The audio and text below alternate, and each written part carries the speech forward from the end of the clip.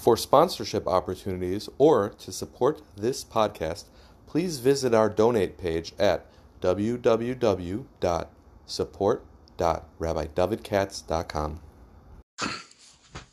Hi, it's Monday. We're now in the last hours of Hanukkah, and I wanted to share an idea as we leave, which occurred to me in the context of a talk I'm giving this coming Motzei Shabbos, my 10th of my lectures, and I think it's interesting in the Hanukkah context as well. I'm doing this one for the Pollocks. Kathy hurt her foot. Unfortunately, I just found that they can't come on the Israel trip. That's a real shame. But I know what bad feet are. I'm still wrestling with my knees. And I wish her very much a refuah shlema, along with myself.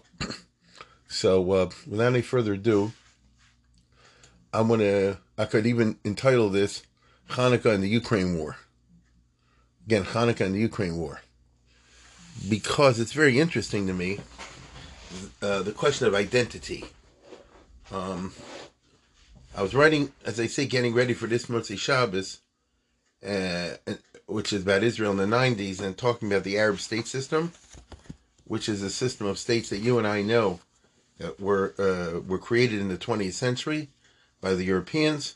So all the borders that you see in the Middle East were not by the Middle Easterners themselves, but by the British, the French, people like that. And those borders are still there today. And when the British and the French primarily, back in the 1920s and all that, when they drew those borders, they did it for British purposes and French purposes, not for local purposes. And you'll see what I mean when I say about Hanukkah in a second. And this has always been problematic because the Middle East is primarily composed not of nations with national identities in the modern sense, but ethnicities and shvatim and tribes in that sense. So, you have somebody who's a Syrian Druze, he's a Druze, you know what I mean? He's a Syrian Druze. You don't necessarily identify with the Syrian state, which is an invention of the French in the 1940s. Or you ask some Lebanese, Maronite Christian, they identify with their Shevet, not with the Lebanese state, which is kind of artificial and created by the French once again. Or Iraq, which everybody knows. See, these are the countries that are falling apart. Iraq, which was put together by the British to make a consolation prize for one of the Arab princes that they felt they owed something to, Faisal, and they stuck together three pieces that don't really fit together, except that they're geographically contiguous. You have the Sunni thing in the middle around Baghdad. You have the Shiite business all throughout the south of Iraq, which is where Avraham Avinu came from, and in the north of the Kurds, and none of them like each other. Three groups, none of whom like each other, all stuck in one country. And the point is that the countries take the attitude that your primary loyalty has to be to the state, to the country. And if you violate that, will kill you. And this has been the nature of the Arab dictatorships, and all throughout the 20th century. They were massacring people in Iraq in the 1930s. Now, you probably don't know that. Look up the Assyrian massacres. So the modern state is like a funny business. It's sort of a god which demands exclusive loyalty. Now, so that means that if I feel like a Kurd living in Iraq, from the point of view of the Iraqi government, if I don't say that my main identity is that of an Iraqi citizen, even against my own people, then I'm chayiv misa, and they have killed you. So, question is, what's your identity? How do you regard yourself? Which is an interesting, exercise. If you know anything at all about the history of Israel and Zionism, and you probably don't, really know it, you'll know that the Palestinians, as they call them today, did not have an identity for the most part, except among small groups. If you went back 100 years ago, the whole shot of the Grand Mufti of Jerusalem and others was to awaken an identity. But even in 1948 war, there were many Arab villages and places that simply didn't participate because they said, we're not part of the Arab-Israeli dispute, even though they were Arabs living in Israel. People don't know this. Now, it's not true today. Today, everybody's, what's the right word? Their consciousness has been raised, and everybody feels like they're a member of a certain team, and they kind of act that way. That's one of the results of the post-1948, reality. But it wasn't always. Now, this no gay even right now to the Ukraine. But let me talk about Hanukkah first. I think everybody listening to this podcast, or many at least, know that Hanukkah, if you've heard me before, was primarily a battle between two Jewish groups, although no question that the Seleucid government played a major and a terrible role in this, no question about that, and they did a lot of the torturing, but so did the other Jews. And so, you had to use modern terminology, the frum versus the non-frum. The Hellenists, whatever you want to call them, it's not clear how to exactly define these groups. But there were two sets of Jews. Now, listen closely what I'm about to say. There are stories in the Book of Maccabees and in rabbinic literature as well, that the Greeks, as they called them, were the Hellenist Jews, whoever it was, did prohibit things like Shabbos and Bris Milah and things of that nature. So what did they want? So it's like this. They wanted it's a shas shmad. Shmad is usually defined as joining another religion. The problem is the Greeks did not have exactly a religion. You get it? The Greeks had a system of gods and things like this was pretty loose goose. You and I, when we talk about converting to another religion or things like that, see, we have in mind the big three, Judaism, Christianity, and Islam. All of them kind of resemble each other in that they're very sharply defined as certain groups. And it's like the Orioles, the Yankees, and the White Sox. It's three clear teams. And if you join one team, you're not in the other team. If you join the other team, then you're no longer. If you join the Yankees, you're not in the Orioles anymore. You understand? You say, no, I want to be both. You can't be both. You either one or the other. That's the nature of the monotheistic religions, even though theoretically it's possible to do that. Now, having said that, there are people that exist in the gray area in between, but they're never really accepted by either side, certainly not by the Jewish side. Now, let's go back to Hanukkah and that thing. So, what was the shot with what they call Misyavnim? What I mean to say is like this. Were they out to make everybody renounce their Jewish religion? Or were they out to sort of introduce Hellenistic norms and religious norms and its Semishtkite together with Judaism? Did they want another type of Judaism? It's not 100% clear, but it seems to me that they were interested in the latter. They were Jewish. They weren't renouncing that they're Jewish. I'm talking about the Hellenists now. But they did want to kiss up to and imitate the Greeks. Imitation means you're Jewish, but you also identify with the Greek culture. So we're talking about a certain syncretism in which you have both. You go to synagogue on Saturday and church on Sunday, as they say. And you can't say, make up your mind. I don't have to make up my mind. I do what I feel like doing. This speaks to me. It works for me. And so it is true that during the height of the Maccabean revolt and the Hellenistic persecutions, they did kill people for being Shomer Shabbos and things like that. That is true, and torture people. But that's because it was a wartime situation, and they were trying to, defeat the other side. Plus, they knew that for a frum Jew, and the people were at that time traditional were frum, making them break anything is like a shocking event. But overall, I think that, Jason, Menelaus, these other guys wanted to be high priests of the temple in Jerusalem. And they wanted to do the temple stuff, but they also wanted to do the Greek stuff. So you keep kosher, you keep treif. I keep both. You would have, Jewish ceremonies. You also have non-Jewish ceremonies. It didn't quite work out the way they wanted because of the Maccabean revolt and the war and the intensification of the struggle between the two sides. But as I think many know, in the long run, the group I'm talking about, the Hellenists, reemerged as the Tzaddukim. In which case they literally were trying to do some sort of syncretistic Judaism. We don't know enough about Tzaddukim to know exactly what's going on. What they had in common was that, they didn't want to be under the Frum, right? They didn't want to be under the Agudah. They want to do it differently. They want to have their own show. It's like somebody said, I guess, I don't want to be in your show. I don't want to be in these shows where I have to dress this way and do this and that and the other. I want to do my own thing. Maybe it'll come out to be Orthodox. Maybe it'll be something else. I want to do my own thing. So it's precisely the refusal to sort of put yourself under the dictatorship of the Chachamim, which means the Sanhedrin, which defined the Hellenists and the Tzaddukim and the others. So we're not talking about being idealistically into Hercules and Zeus and all the rest of it, because I don't think that they were. I don't know anybody who even says that.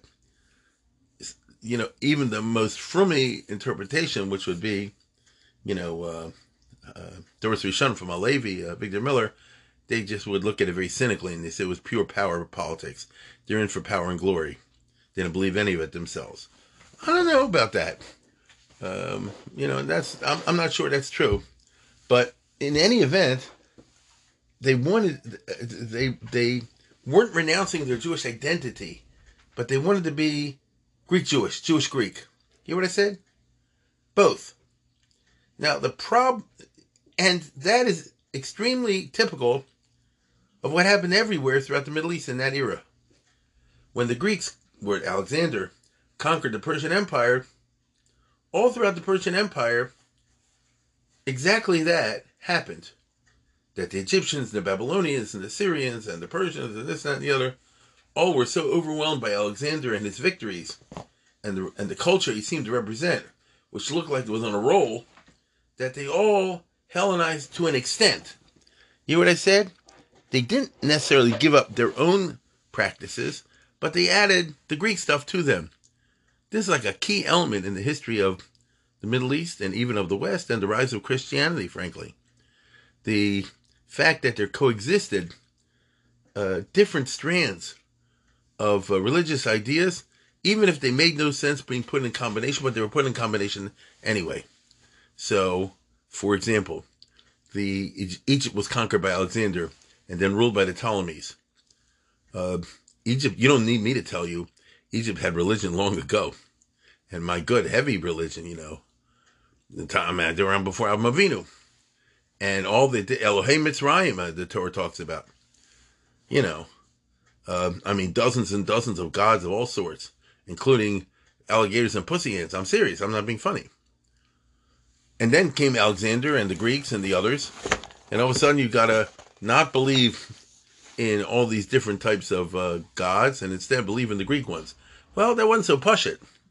And what happened Lamaisa was that the masses of Egyptians sort of said, sure, we believe in this, that, and the other, but they interpreted however they interpreted it, and they mished together in a certain shalom Egyptian ideas and Hellenistic Greek ideas.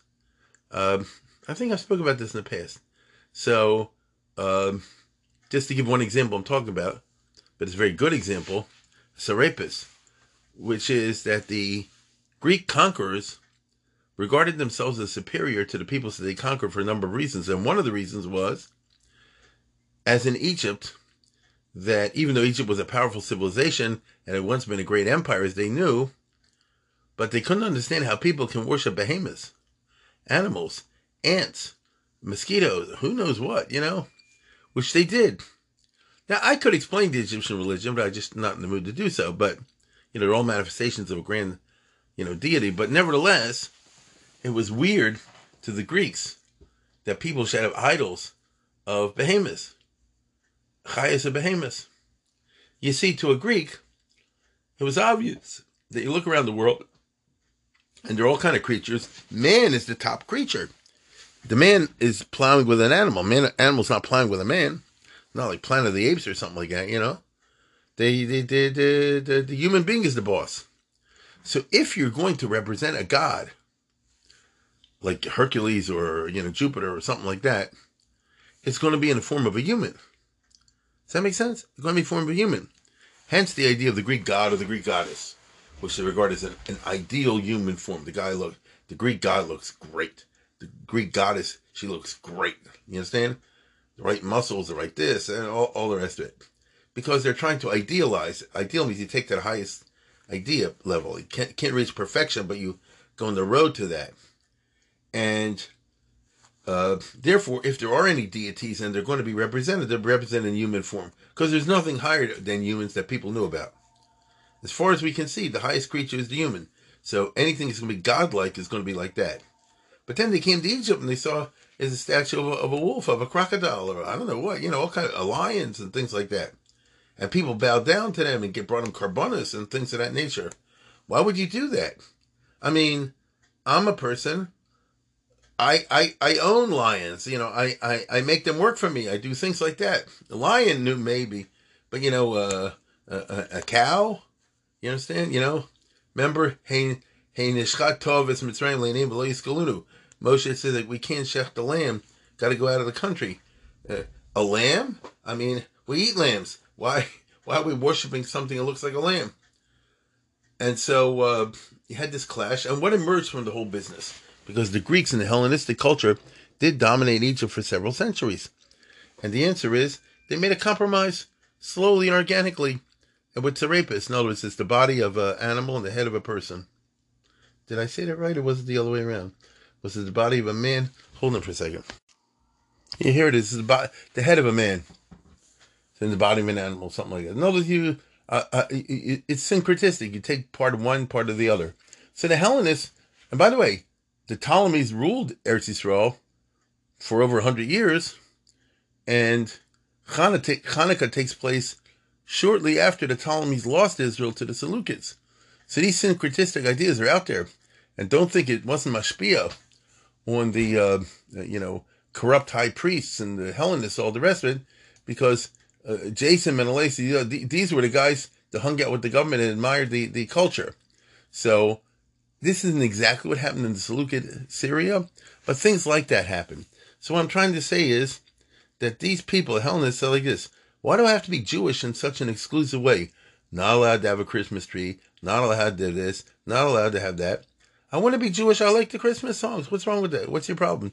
I love once in a while, like a ham sandwich. What's your problem? Generally, I keep kosher. That whole attitude, you see?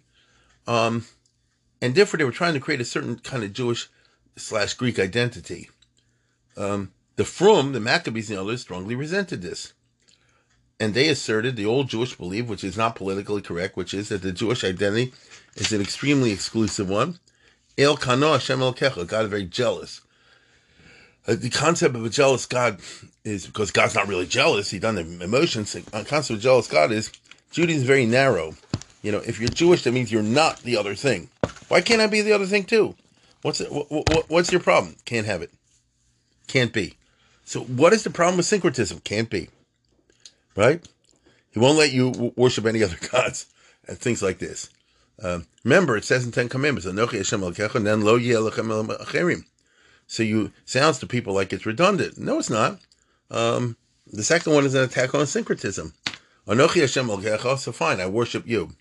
Lo Yeh Elohim Acherim, and don't have any others. Why can't I have any others? And so it's a little bit like the idea that, some people, guys like this, I've got one wife and I also have a girlfriend inside, or I have two girlfriends. And another relationship is like this. If you like me, then you don't like her. Or the other way around. Let's say it's a girl with two boyfriends. If you like me, then you don't like her. You got to choose. Why do I have to choose? You have to choose. That's the Jewish thing. You got to choose. It's only one on one. This is a basic feature of Judaism. And the Hellenists obviously resented this. You understand? And so the battle in Hanukkah was a battle for Jewish identity. Is it the old Jewish identity, represented by the Maccabees and the Frumies and things like that? In which case, to be Jewish means to be not Greek.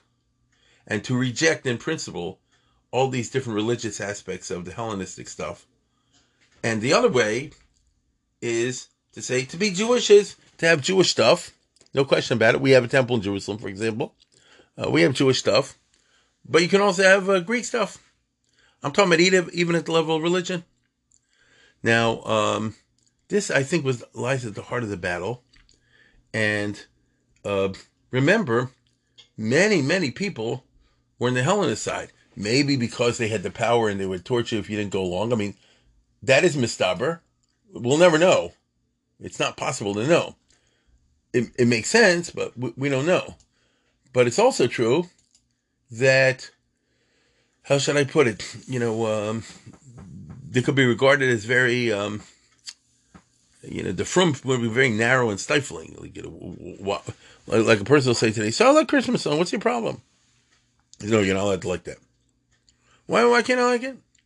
A frum guy came to me the other day and said, "I like the Christmas song." Like he's revealing his deep dark secret. Okay, and what am I supposed to say? I get it. I do understand, and I can even understand the attraction if you live in America. But don't say it's a Jewish thing. Listen, everybody's got their issues. Don't say it's a Jewish thing. So the battle was one of Jewish identity. Can a Jew identify as a Jew if he has other interests, religious interests as well? This will boil down today like Jews for Jesus or something like that, I believe in Jesus. Why can't I be a Jew? So the Jews say, no. Why can't I have both? No. You see, what's the important Jewish identity? In the state of Israel, they have to deal with this. I spoke about this on Saturday night a week or two ago, of the question of Mihu Yehudi, especially now. This is a big item that's happening with the new government. I'm sure you follow the news if you're listening to my podcast. More or less, you follow the news in Israel. The new government, which has all these from parties, said we want to change the law in Israel because the law in Israel is you don't have to be Jewish halachically to come to Israel. As long as you had one grandfather or grandparent that was Jewish, you qualify for the Chok HaShavut, the law of return. So here I am. I'm living in Russia or Ukraine or someplace like that. I'm a Goyim. Both my parents are Goyim. My mother had one parent, let's say a father, who was Jewish. All my other grandparents are not Jewish. But that's enough to say that I can go to Israel and say you have to let me in and give me full citizenship as soon as I land. And they do. And they do. This has to do with the history of Israel, but I'm not going into that now. I'm simply saying that it's a machlokas of identity. So the frum parties are saying like this. We hold that Jewish identity is itself identical with halacha. And the others say, no, it's not. So the frum we say that the only person is Jewish is who the halacha says is Jewish. Either your mother's Jewish, that's one way, or the other way is you have a gerus with a duly constituted frum beis din who went through all the right rituals. And the others say, no, it's not. That's not the only way.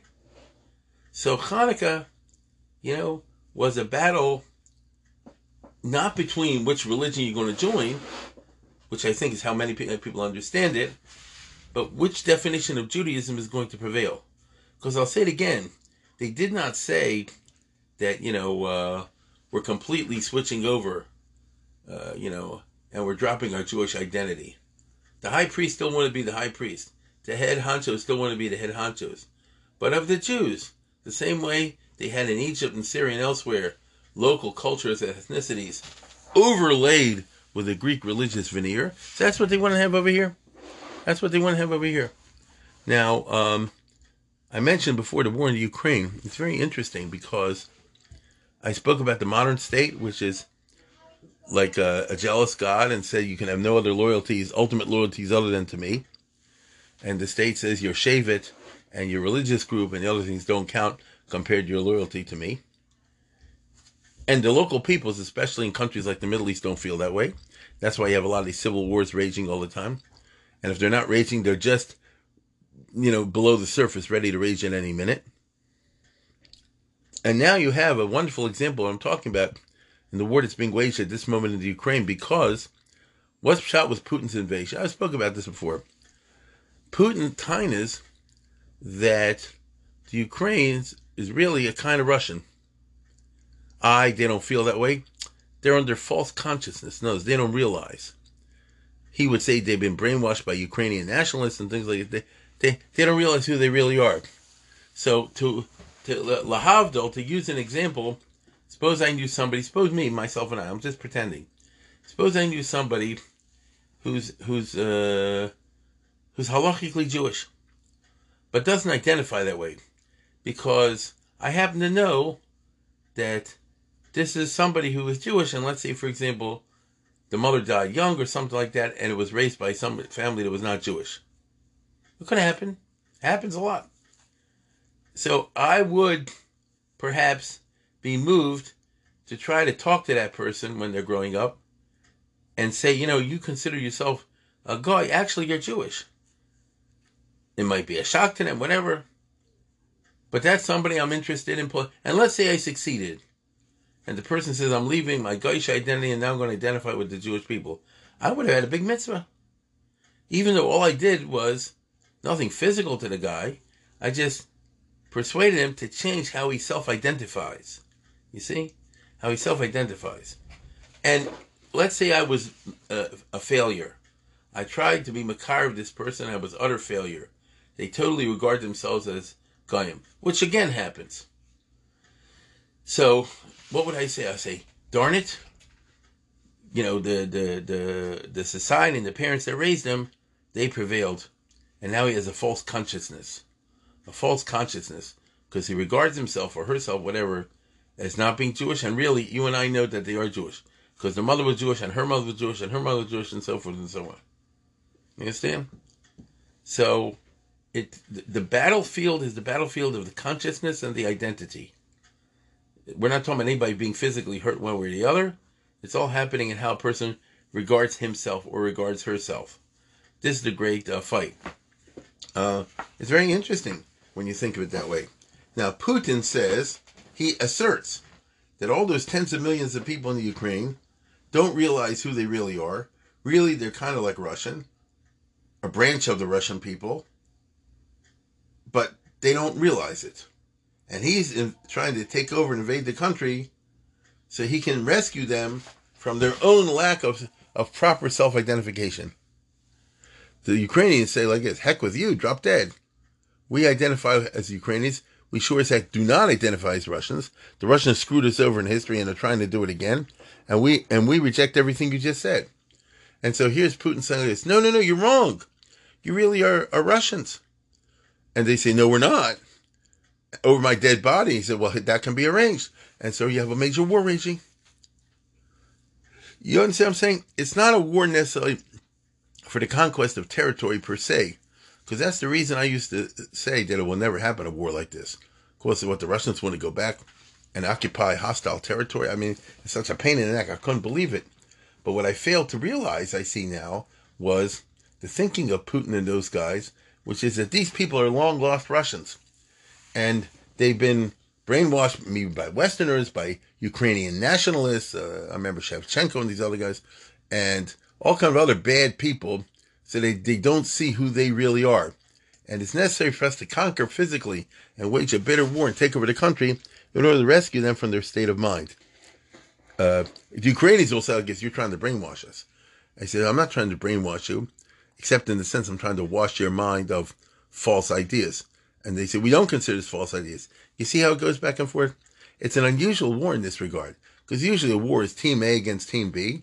And Team B has something Team A wants. And the Team A is out to get it. Here, at least ostensibly, it's, to rescue you from your false self-identification. What were the Hanukkah wars?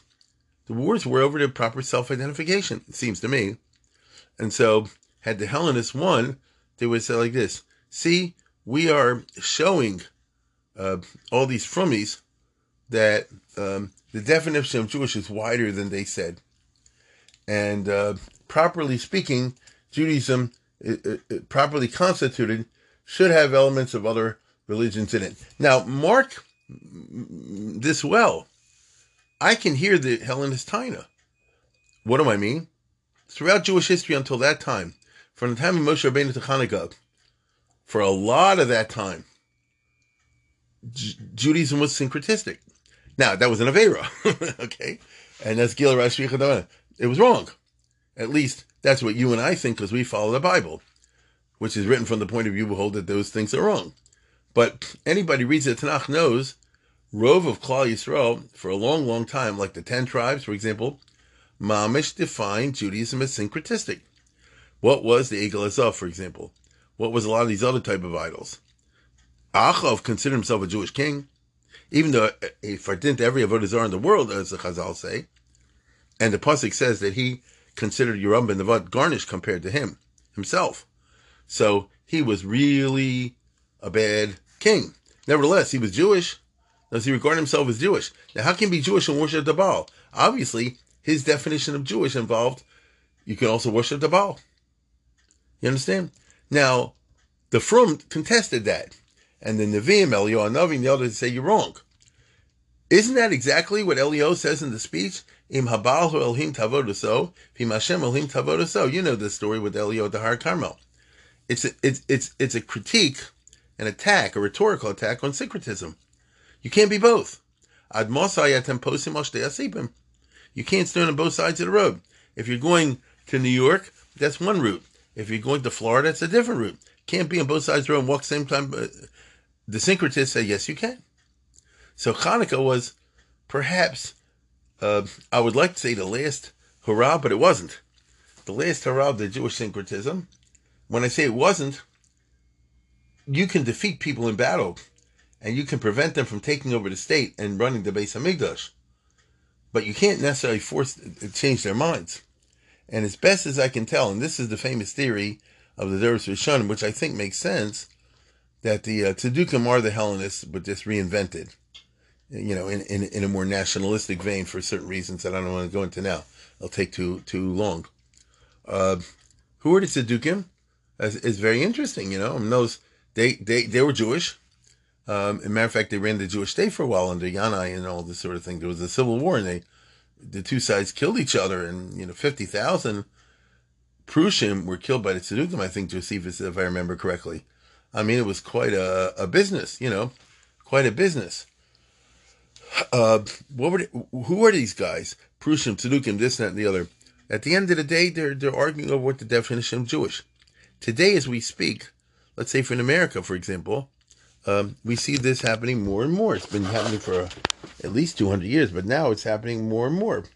Does Jewish mean that you advocate this type of behavior or that type of lifestyle or something like this? One group says it does not, If you're Jewish, it has to be very narrowly this and this way, and that kind of lifestyle and all that is usher. And the other one says, no, it's not. Matter of fact, since it's America, a person like this, I can wear a shtreimel, a capoto, and then on Tuesday I go eat a ham sandwich, because that's what I feel like doing. It's a free country, I do whatever the heck I want. And the other side says, no, you can't do it. You have to go to shul. you have to dress a certain way. You have to renounce certain behaviors. You have to avoid certain type of activities. The other side, I don't have to do that at all. And so the Hanukkah struggle is perhaps existential. At least it's proven to be existential so far in Jewish history. That there are those Jews who define Judaism very narrowly. And that's the Frum. And to be Jewish means not only you're makabel certain things on yourself, but it also means you reject in principle a lot of things out there. And the other way is, no, you can be, as I say, syncretistic, all you want, and still call yourself Jewish. As a matter of fact, you can develop whole arguments that that's the real and the true Judaism. So the battles for consciousness and battles for self-identification, I think, lie at the heart of the Hanukkah struggle, and those kind of things are alive and well, fortunately not in a violent sense, among Jews today. They are alive and well in very much a violent sense in Eastern Europe, and the war is still raging between Russia and Ukraine. I think that's an important angle to understand as we leave Hanukkah in a few hours. So anyway, once again, I want to thank the Pollocks and wish Kathy a Refuah Shlema along with myself, and I wish you all a good day.